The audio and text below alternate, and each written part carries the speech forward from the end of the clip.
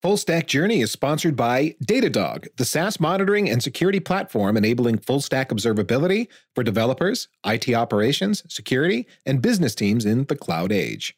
Learn more about Datadog by signing up for a free 2-week trial at datadoghq.com/fullstackjourney, and you'll also receive a free t-shirt. datadoghq.com/fullstackjourney.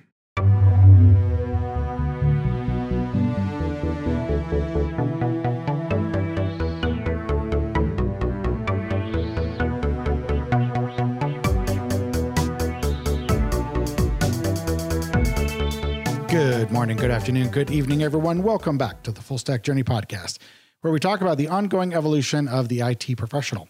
Thanks so much for listening. I am your host, Scott Lowe, and my goal today, as always, is to help equip and prepare listeners for their journey of learning across the full stack of technologies that are present in today's data centers and cloud environments. Today's show is a multi-guest show, similar to those that we've done in the past. And what I have today is two guests who are joining me to discuss the idea or the topic of adopting tools and technologies from the discipline of software development in other IT disciplines. For example, let's say you're a sysadmin, or you're a network engineer, or you're a storage engineer. Are there particular tools or techniques or thought processes that apply mostly to software development that you should also consider adding to your own skill set? Tools that you should possibly incorporate into your toolkit of things that you do. And so I'm very excited to see what our guests have to say today. So let's jump right in with the first guest. All right. So the first guest we have on the show today to talk about our topic of pulling tools and techniques from the field of software development into your own discipline and making them your own and adapting your workflows to accommodate these new tools and techniques is Kurt Seefried. Kurt, how are you doing today? Very well, thank you. Thanks for being on the show, Kurt. Before we get into our topic, why don't you take a moment and introduce yourself? Tell listeners, who you are, what your background is. So I've been doing Linux security since about 1998 when I realized my computer could connect to anything on the internet and thus anything on the internet could connect to me. And I didn't really care for that. And so since then, I've focused on Linux security, moved into cloud security. I'm now with the Cloud Security Alliance. And I also do the open source security podcast with Josh Bressers every week. Awesome. Thanks, Kurt. We'll include links to the podcast in the show notes so that if listeners want to start listening to your podcast, they can do so. So thanks for sharing that. So Kurt, we're talking about the idea of pulling tools and techniques and practices from the discipline of software development and pulling those into other IT disciplines. So IT disciplines that are traditionally considered not software development, storage, sysadmin, networking, those kind of things, right? And we're thinking about and kind of pondering the question, are there tools and techniques that folks should consider taking from the realm of software development and making those part of their own skill set? Are there tools or techniques that will make them more effective or more efficient in what they do? Is it a matter of, adopting tools that enhance their automation or allow them to do things more quickly or that give them a record of what happened or, who knows, right? The world is constantly changing. Automation and such are becoming more and more common, and folks are being asked to do more with less, right? And so they have to find ways to sort of multiply their abilities. So in your mind, from your perspective, are there, 2 or 3 things that are traditionally considered software development centric tools or techniques that other disciplines should consider adding to their repertoire? So I would say probably the top 2 or 3 things would be version control and its close cousin ticketing systems. And the biggest reason I would say is that because they enable collaboration. The reality is in IT and most of life now, we've solved a lot of the easy problems. Like there's very few problems left in the world that one person can just kind of think about for a few hours and come up with a really good solution for, right? Virtually every problem that's interesting is also really complicated and more often than not actually cross-discipline, right? Like I look at IT now, like, sure, I can stand up an email server, but you want me to tune your database? Like, good luck with that. Like you're going to have to find a database admin. And so ticketing systems, obviously, and version control also give you institutional memory, right? So if Bob gets hit by a bus or leaves, you don't lose all that immediately. And that is critical too, because, like right now in our ticketing system, I think I have like 300 tickets open. I don't remember most of them, right? Like anything past like before lunch is just it basically doesn't exist in my head.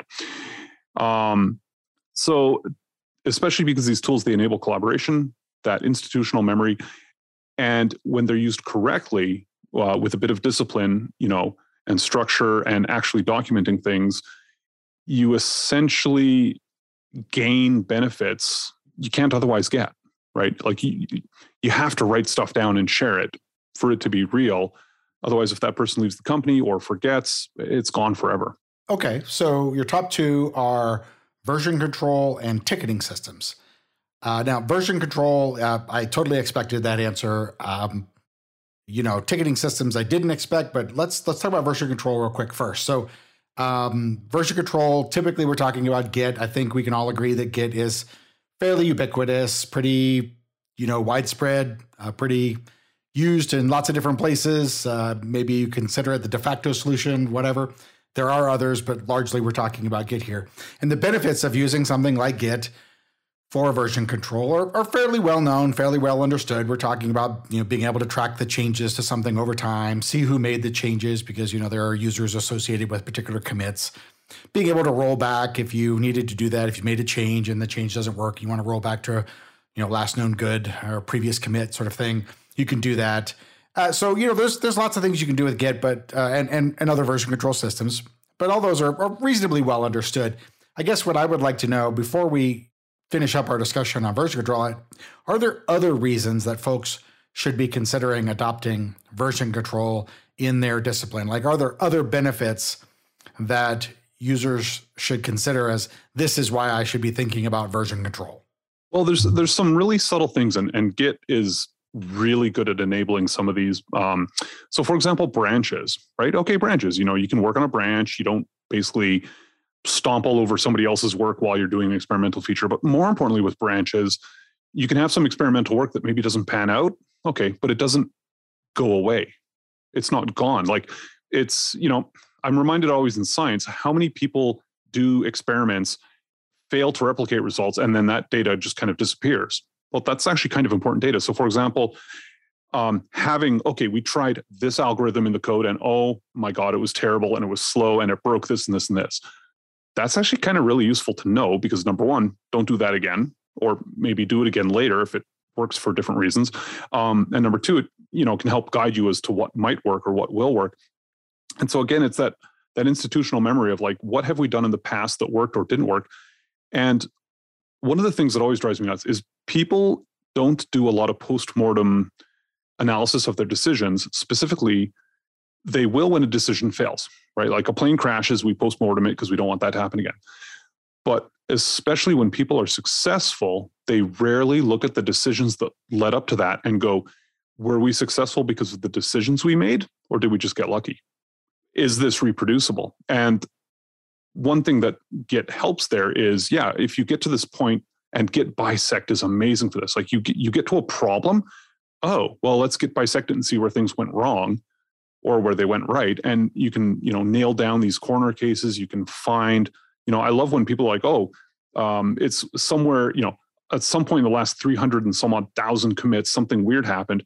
That's like 17 or 18 Git bisect operations. It takes like 5 minutes on a laptop. All right, that's magic. And so being able to look at like 300,000 commits and trace down where a security vulnerability was actually introduced by having a test case and, doing 17 or 18 or whatever bisects and have a concrete answer in 5 minutes. I mean, 20 years ago, that just was not physically possible.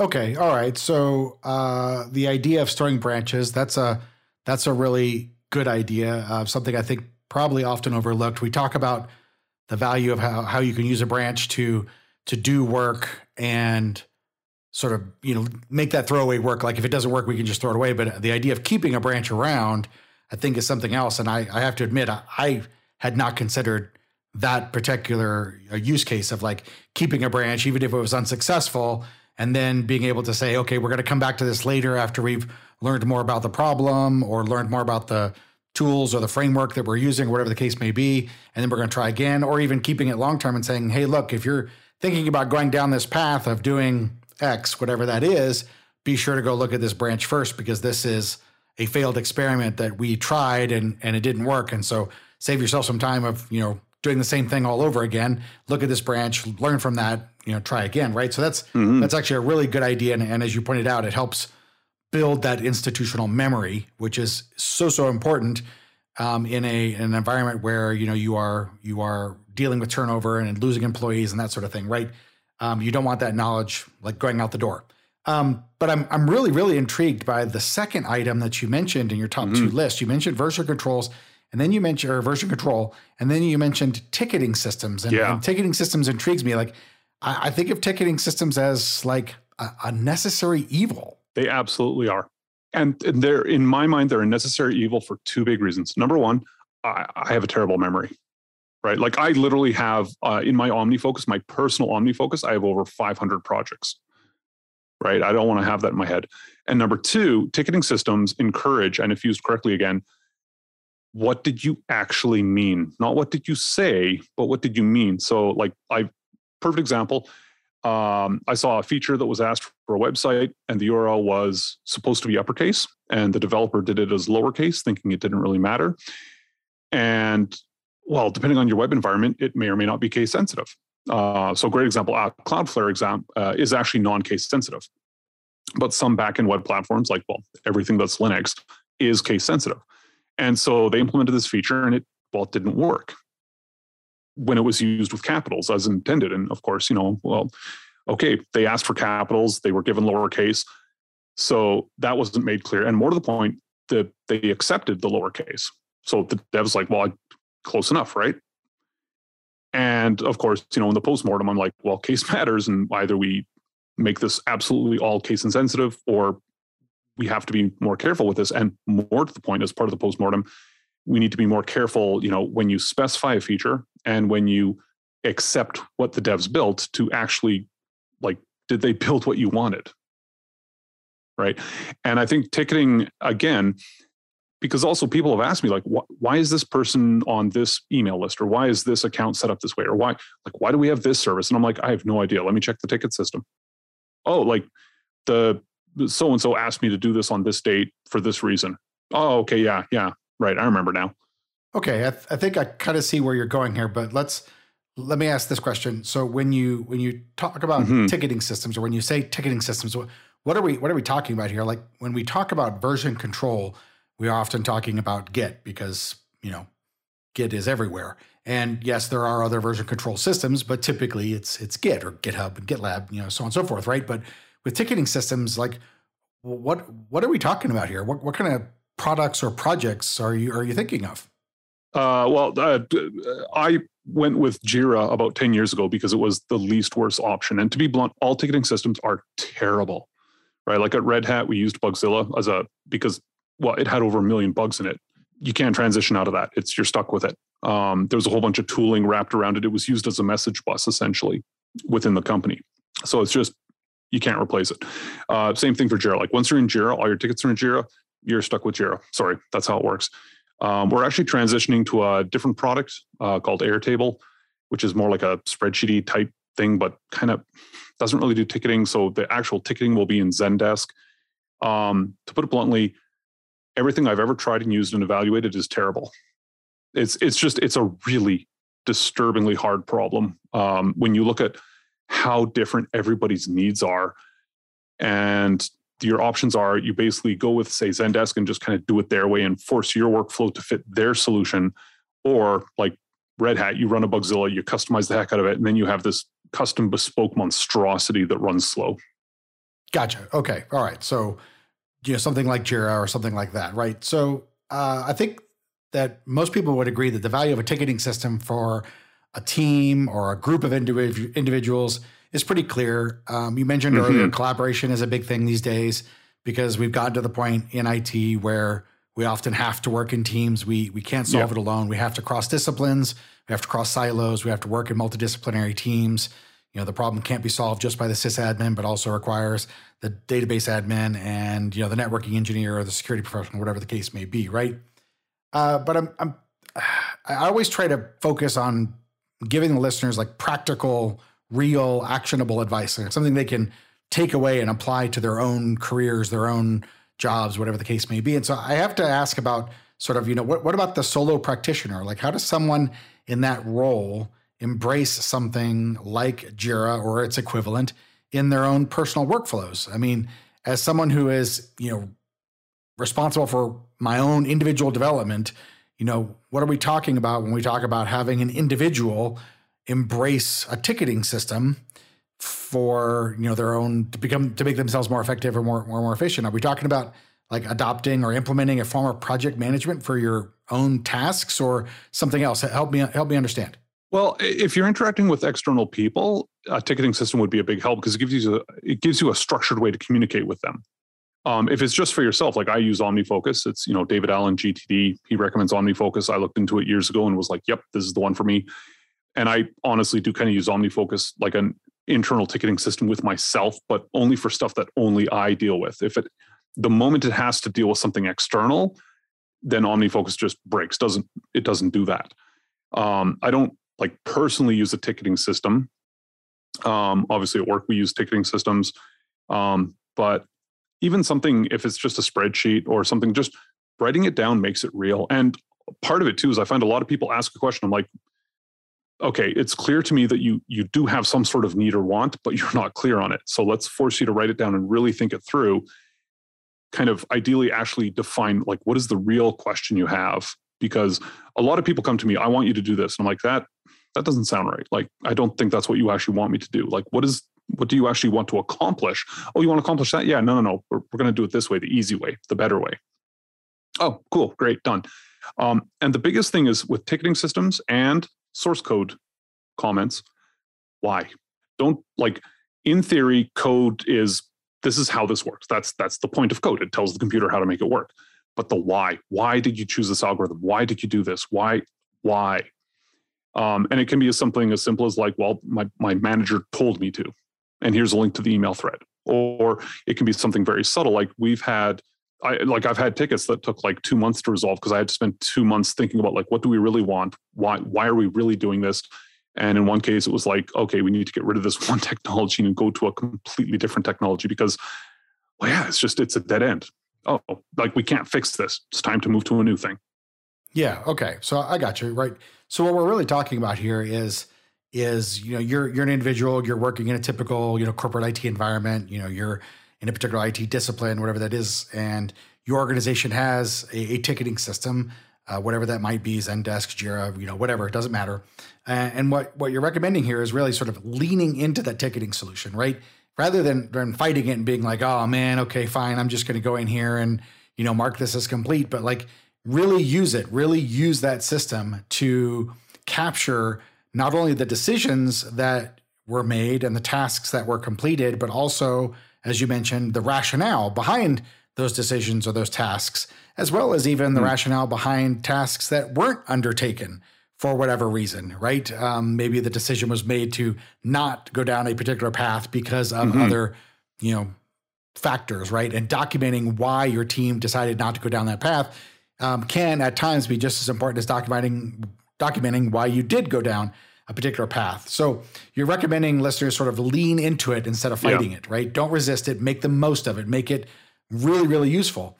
And in that sort of respect, I think about this as like a giant shared logbook that records what the team does or did, as well as what the team didn't and why those things were or were not done. Yeah.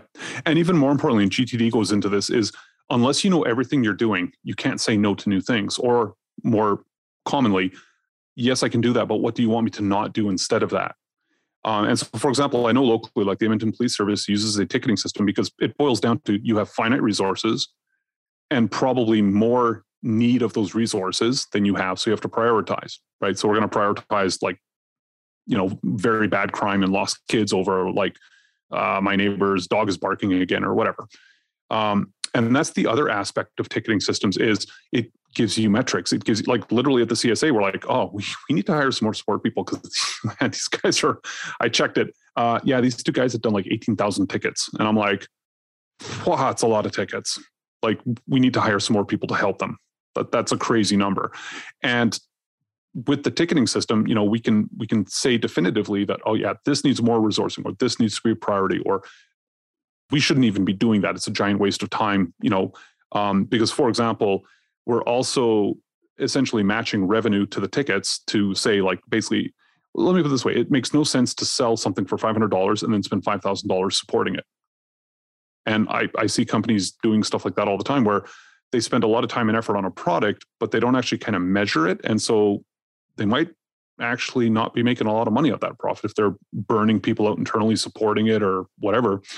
And that's another ugly elephant in the room is metrics. And like, I know people hate metrics because, spreadsheet driven MBAs do terrible things to companies for metrics to improve the numbers.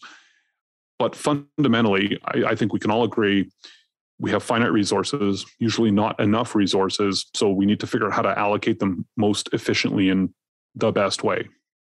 And you can't do that without some structured data. You're just guessing. Yeah, okay. That makes sense. I mean, we have to be able to measure something in order to understand, what it is or what it isn't. And so having metrics is incredibly useful. I think when we, as IT professionals, when we rail about metrics, it's usually because there are too many metrics or too many of the wrong metrics, right? But that's an entirely different episode or entirely different topic that could be its own podcast episode. Well, be careful what you measure, because that's what people optimize for.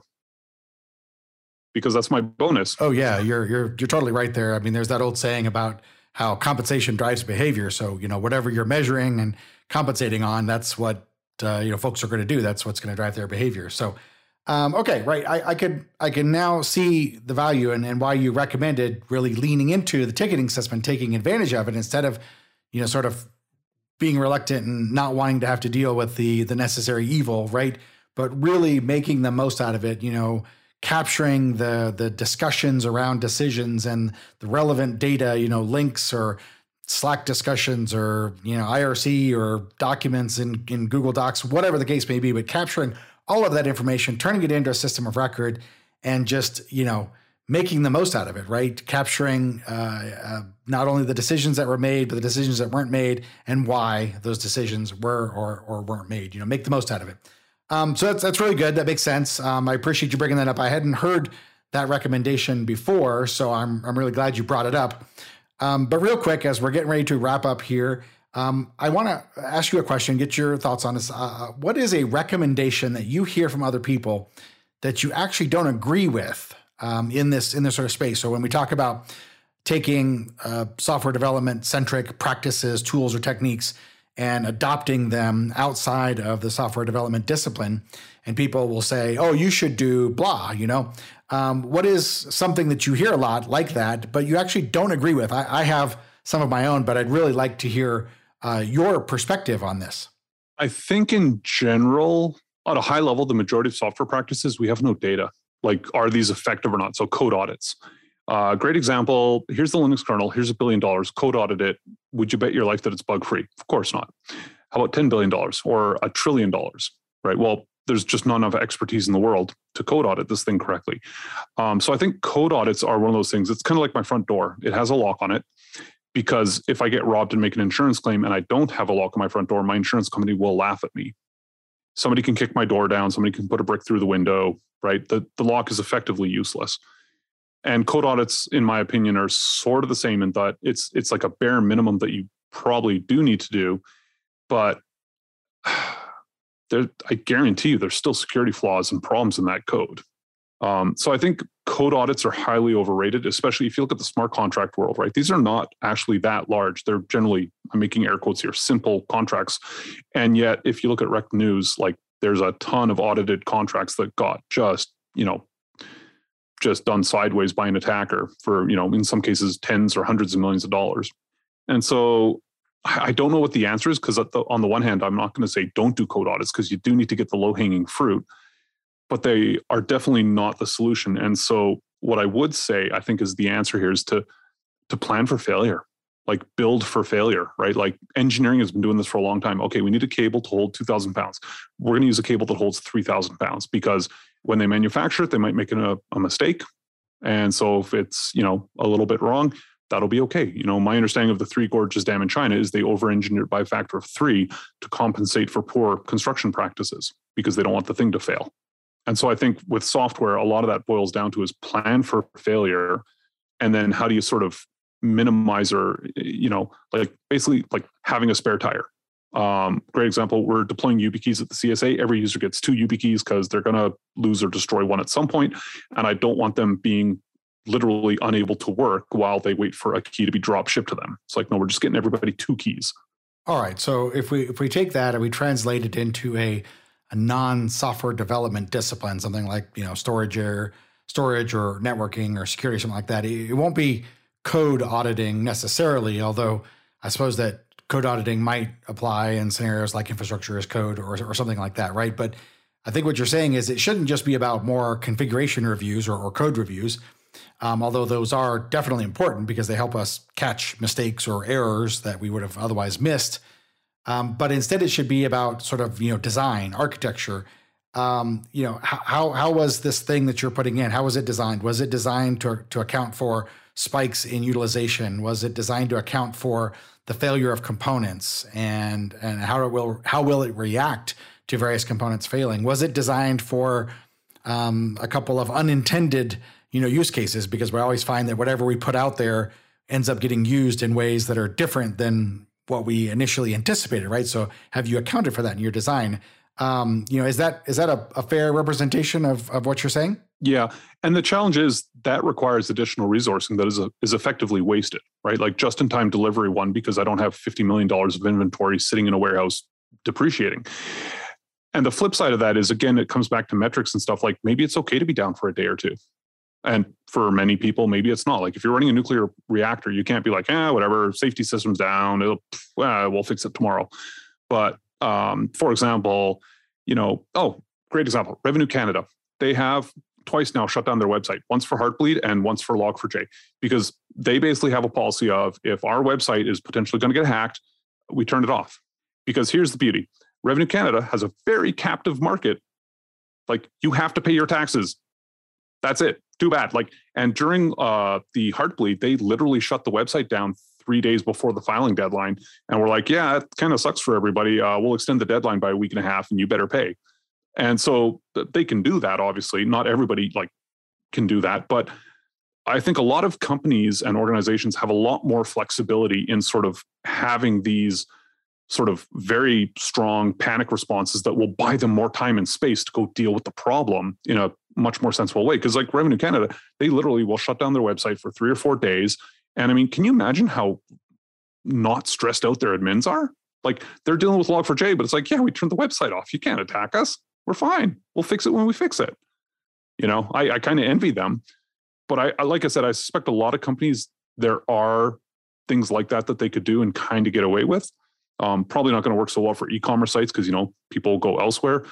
But in general, that kind of planning for failure, it works. And it's buying yourself space and time, especially during a crisis, is a huge win. Got it. Okay. All right. Thanks. That makes a lot of sense. It's a good suggestion, designing for failure and accounting for, spikes in utilization, whatever, what we're talking about sort of gives you that room to take care of things if something goes wrong, right? Gives you some margin, some space to work on stuff. All right, Kurt, as we wrap up our segment together, would you like to again share your online contact information with our listeners? Yeah, you can follow me on Twitter at Kurt Seyfried. And as I mentioned, I do the Open Source Security Podcast with Josh Bressers. And the big thing I'm working on right now is the Global Security Database, which is essentially an open source effort to fix the vulnerability identifier ecosystem, because we need something better and new. Awesome. Very cool. That sounds awesome. That sounds exciting.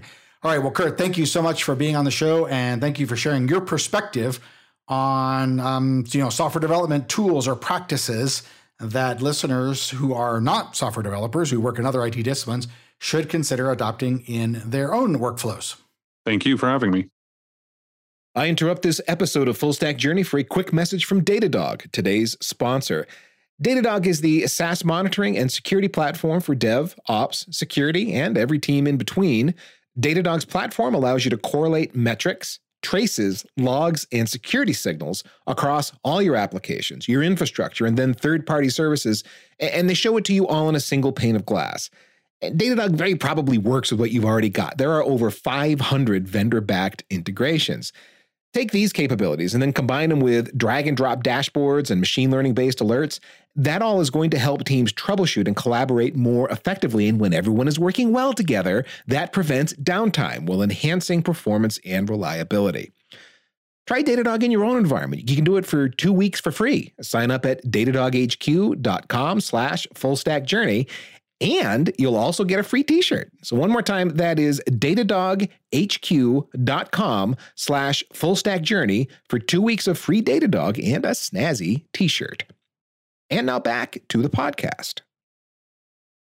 The second guest joining me on the show today to discuss the idea of pulling in tools and techniques from the realm of software development into other disciplines is Adil Ahmad. Adil, how are you doing today? Hi, Scott. How are you? I'm very well. Thank you very much. How are you? I am doing great. Thank you so much for asking. Adil, before we jump into our discussion, why don't you take a moment and introduce yourself to the listeners of the podcast, share your background, kind of tell folks what you're doing these days. Sure. My name is Adil. I am a former network engineer.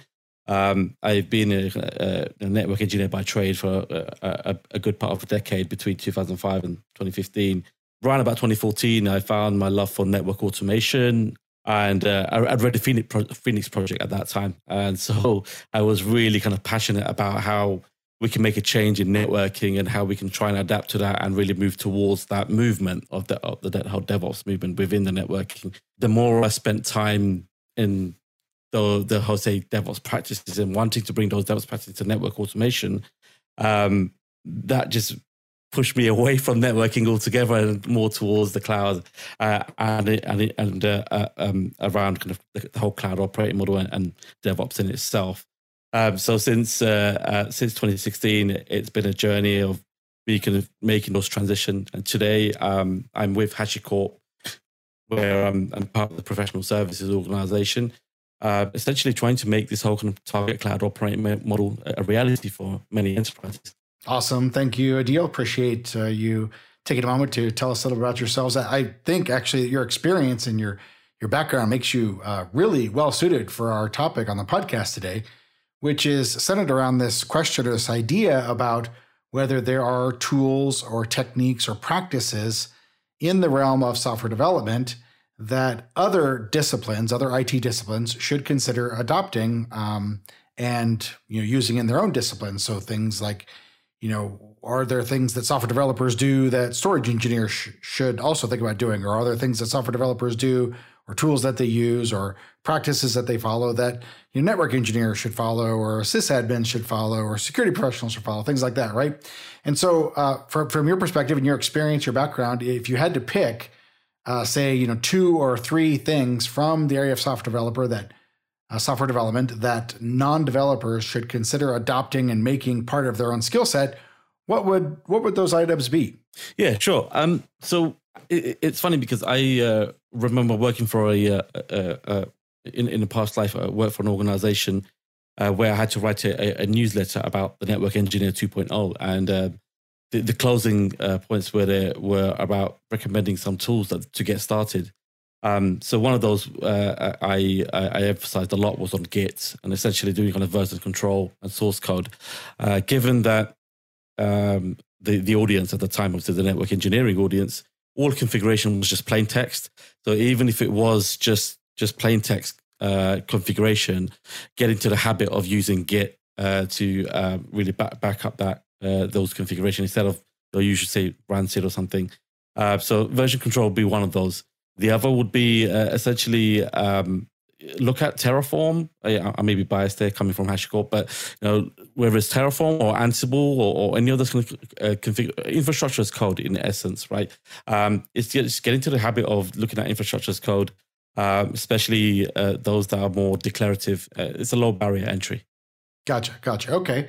So let's dig into this a little bit and focus on the why. Let's tell the listeners why you're recommending these things. I heard you mention Git, and you mentioned Terraform or infrastructure as code, which could include other products that are in that space. Ansible, Pulumi, et cetera, et cetera. Why don't we start with Git? Why should a non-software developer consider adding something like Git to their list of skills? What are the benefits they're going to see from doing this? So I would argue that Git wouldn't be your principal objective. Rather, given the industry and the time we're in, I'm going to come from a network engineering perspective, and the same would apply for sysadmins and sys engineering, where most of the things that are moving towards infrastructure as code. And when we say code, inherently that comes with that are those software development practices such as Git and version control. But I would go further beyond that. Is that Git in itself is ubiquitous, at least at the beginning stages. I mean, if you're at the likes of Facebook or Google, maybe Git is not the version control that will be used. It will be a custom one, maybe. But I suspect by the time you've joined that, then you already know full well about what version control is. But Git being ubiquitous around that is that every tools are every kind of Git form, such as GitLab or GitHub, are tools that are used. So getting into the habit of being able to really kind of commit your code, doing even good practice around, say, commit messages and tracking all the configurations that you've done and having those versions, and then having conventional messages around that as well. So there are so many best practices even within Git, like trunk-based development. I'm a big advocate of trunk-based development, for example. That promotes a number of other practices, such as the kind of agile or lean development practices that come with it as well. Being lean, in essence, I would say, coming back to say, to answer your question about why Git and as opposed to anything else, is the ubiquity being one of those, but it opens the doors to other practices that really are towards that software development as well. All right. So you made a fair point there. We shouldn't focus too much on the technology, so adopting Git specifically isn't the end goal. That's not what we're shooting for here. It is a means to an end, shall we say. Like, what we really should be shooting for are sort of the follow-on effects that come from adopting version control, right?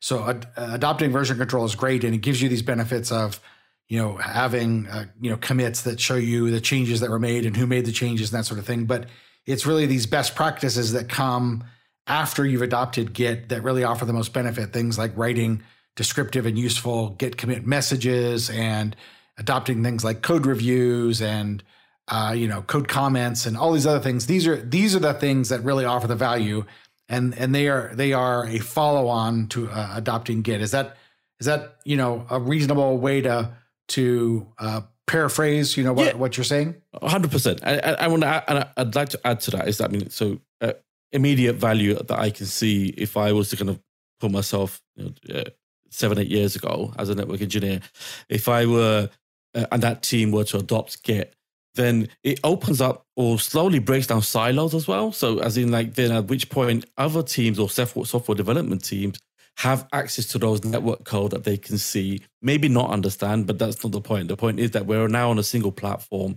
of some version control maintenance. Okay, so you make a really good point there that I think may get overlooked, and it's not just about or not just pertaining to version control, but also starts to play into your second recommendation, which is around infrastructure as code, and that is that as teams begin to adopt version control and then begin to adopt things like infrastructure as code, which is declarative ways of managing infrastructure, and that could take a lot of different shapes and forms. It's not just Terraform or not just Pulumi, but it could be Ansible playbooks. It could be, something else, right? Whatever. There's a lot of different forms there. Then these tools, they become a mechanism that enable teams to communicate with one another using a semi-common language, right? And that communication, now encouraged across teams, begins to offer a way to start to break down those silos and encourage additional communication and collaboration across the typical boundaries of IT disciplines. Like you're reviewing code that somebody wrote for infrastructure as code, and you may not understand what it is. And if you don't, then it gives you, a vehicle to go to that person who wrote the code and say, hey, help me understand, why this is happening this way. Or maybe you do understand it, right? And now you have insight as to, what the challenges are that this particular team is trying to solve, or, whatever that case may be. But it offers a way to begin to break down those silos between the various teams. 100%. And as I say, it's an entry, right? As in this door entry to many opportunities. That's just being one of those. Situational awareness, in essence, right? It's increasing that visibility. Even as you say, even if one doesn't understand, it opens up. Even within GitHub, for example, you have these comments that you can add, in your code, whether it's pull requests as well. So even those code reviewers, they don't necessarily need to understand, but they have the opportunity to question the code to understand what's going on. Right. So I think you and I are in a real agreement here. And I think also we've sort of already answered the question of, why infrastructure as code. It is, along with something like Git or a common version control process, it becomes a way to start the process of breaking down silos, and it starts to begin to help to improve documentation. Like we have this phrase here in the US, and I don't know if this phrase carries over outside the US or not, but we use the phrase redheaded stepchild, and we use that to describe something that always sort of gets pushed off to the side, ignored, given lower priority, right?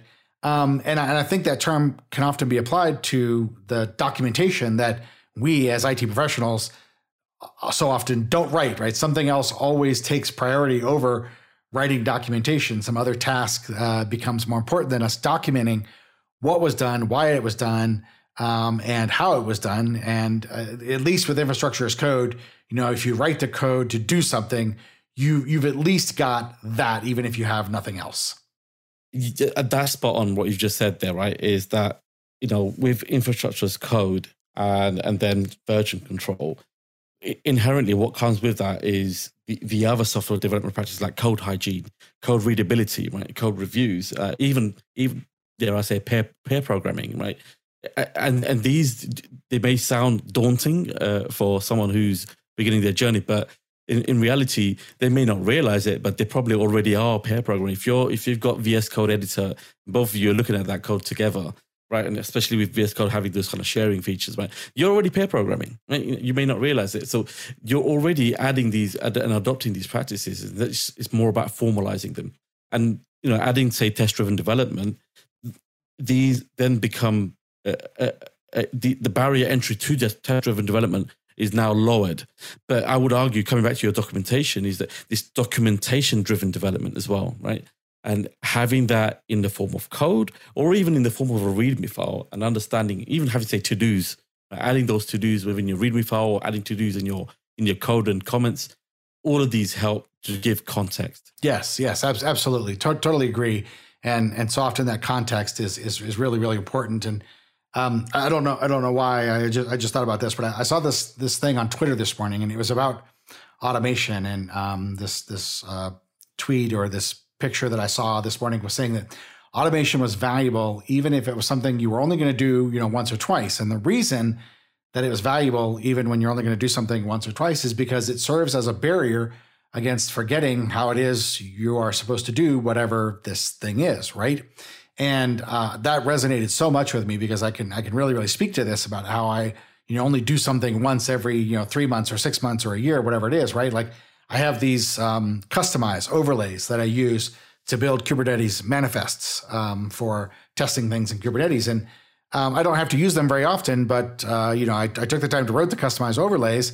And because I don't use them very often, then I often will come back to it and be like, oh, okay, now how exactly did I need to use this overlay or this JSON patch or whatever the case may be is, right? So what I ended up doing was adding a README to explain to myself, to future self, right, how to use these customized overlays in the event that I came back in 6 months or a year or whatever the case may be, and had to do these things again. I would have, remembered or helped myself remember, this is how you use this tool that you created to do this thing that you don't do very often, right? But that does need to get done. I'm just curious, what you think about that. Yeah, it's funny you mentioned that. So I did a recent engagement, a professional service engagement for a customer, and it was around kind of HashiCorp Vault, and then helping them kind of use infrastructure as code, i.e. Terraform, to essentially do the whole kind of configuration management or automate Vault. But inherently, what came with that was also guiding them around best practices of version control and Git. And the quickest way I was able to bring them up to speed or really kind of take them to a good proficiency was using things like commit webhooks, right? Pre-commit webhooks, using things like automated scripts that would then add in the Jira ID within your Git commit message.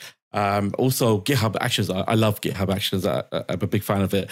But with GitHub Actions and having the whole marketplace, you're able to, so with the whole Terraform module and how we did the whole Terraform module development is that even with the GitHub Actions, you could have, say, when a CI/CD pipeline piece, when the code is merged into the main branch, it would go ahead and do a whole Git release. It would do a change log based on your conventional commits. And then it would also add in your kind of release notes as part of that Git.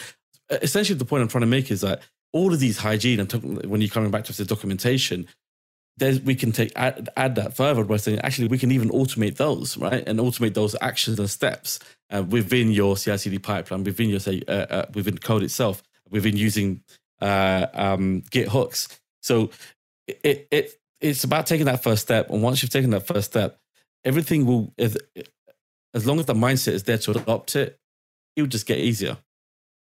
That's an awesome example. Thank you, Adil, for sharing that. And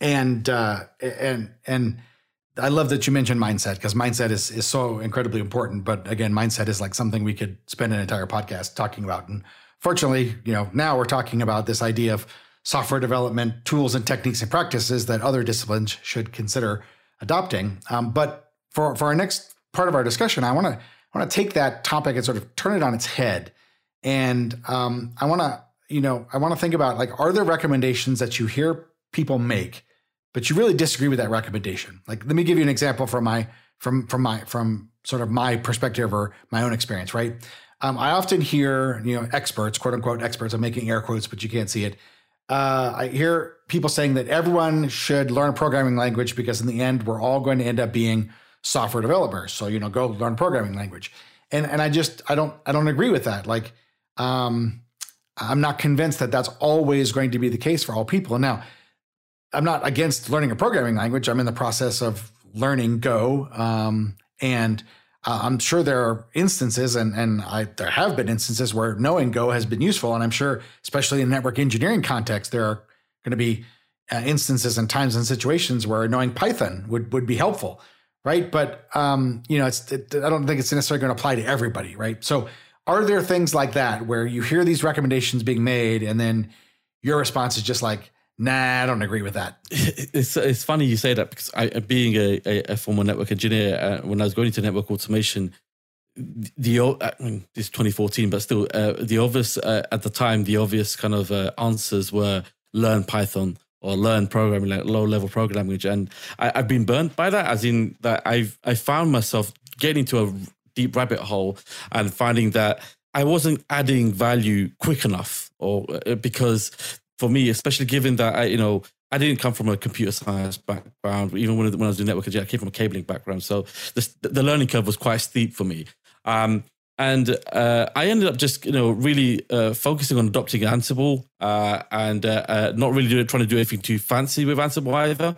I don't think I'm proficient enough at all in any of these kind of first-class programming languages, whether it's Go or Python. I've even taken paid courses with them, and I still don't feel confident enough to be able to write a script or some kind of software. But put me on using Terraform or Ansible or Jinja 2 and whatever, I'll do it, and I'll even confident enough to say that I can help push something release into production. Where the point I'm trying to make is the most value I've found is in software development practices, software development mindset as well, rather, actually. So how do you can become lean and agile even within the networking practices?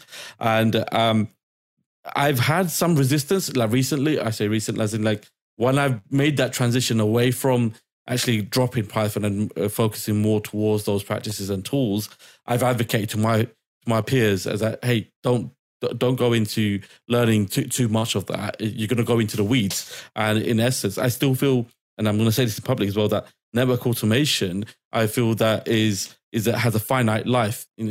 There's going to be a point where all of this will be integrated with the application-centric development and application-driven.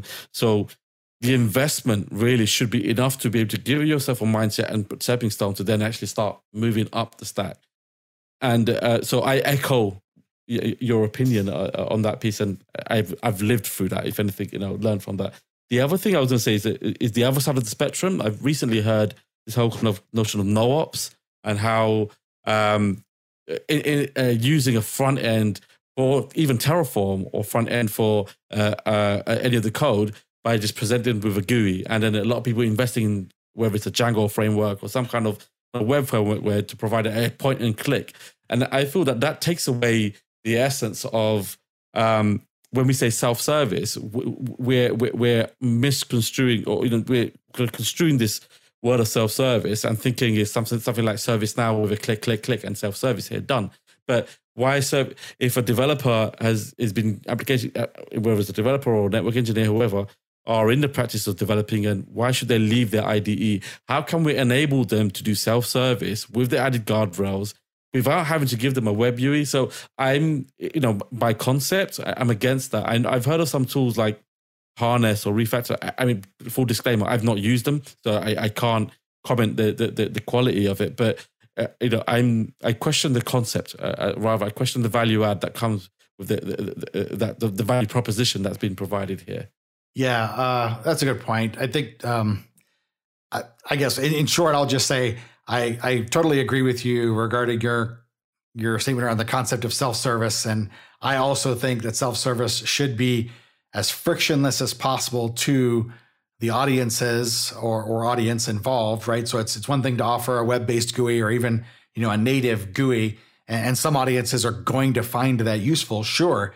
But there are also audiences that would prefer a CLI method or might prefer an API or integration with some tool. Like this is something I pushed for hard in previous roles with other organizations. They would, hey, look at this great GUI that we've got for this thing that we built, and I'd be like, well, this GUI is fantastic, right? And I'm sure this addresses some portion of our user base, but why aren't we offering Ansible playbooks or Terraform modules or support for PowerShell or something else that'll make it easier for folks to consume this thing that you want everyone to consume? Like this GUI that you're offering only addresses a subset of our potential audience. We need to be looking at other ways. Oh my God. And self-service takes the shape of more than just some sort of GUI, right? So yeah, I totally get what you're saying.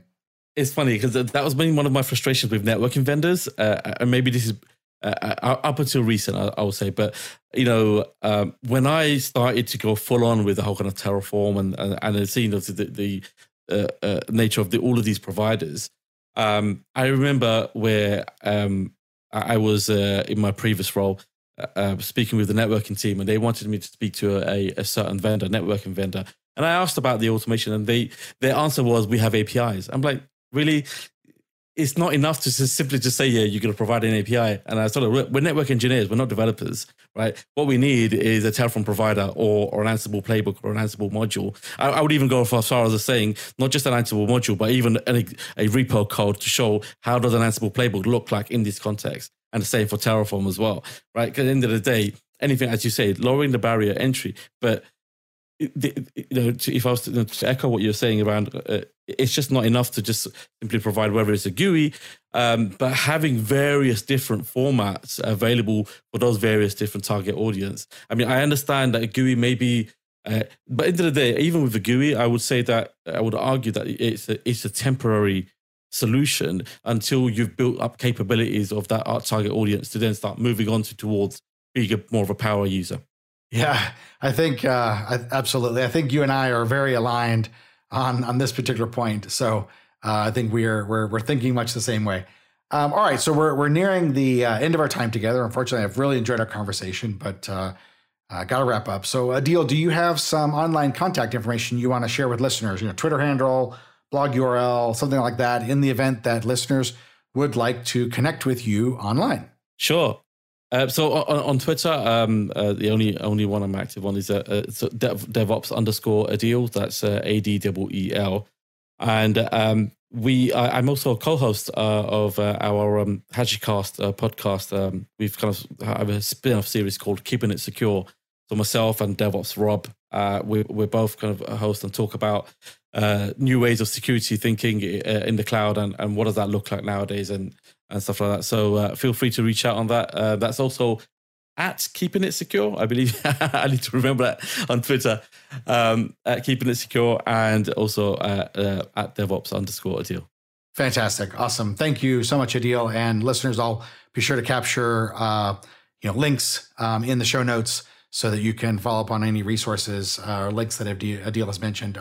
So Adil, this has been a fantastic conversation. Really, really enjoyed it. Thank you so much for jumping on and sharing your experience and your perspective on today's topic. Great. Thank you. All right. That's it for this episode, listeners. I want to thank you once again for joining me for this episode of the Full Stack Journey podcast. I'd love to hear your feedback on this episode or on any episode of the podcast. So please feel free to reach out to me anytime. You can contact me via the podcast's Twitter account, which is at FSJ Podcast on Twitter, or you can reach me directly using my personal account at Scott_Lowe, also on Twitter. Either way is fine. I would love to hear from you. Love to hear your thoughts and your feedback on the show, ideas for other shows. If you have something you're interested in hearing about, a technology you're interested in us talking about, or some other topic, feel free to let me know. This has been the Full Stack Journey podcast, where too much learning is never enough.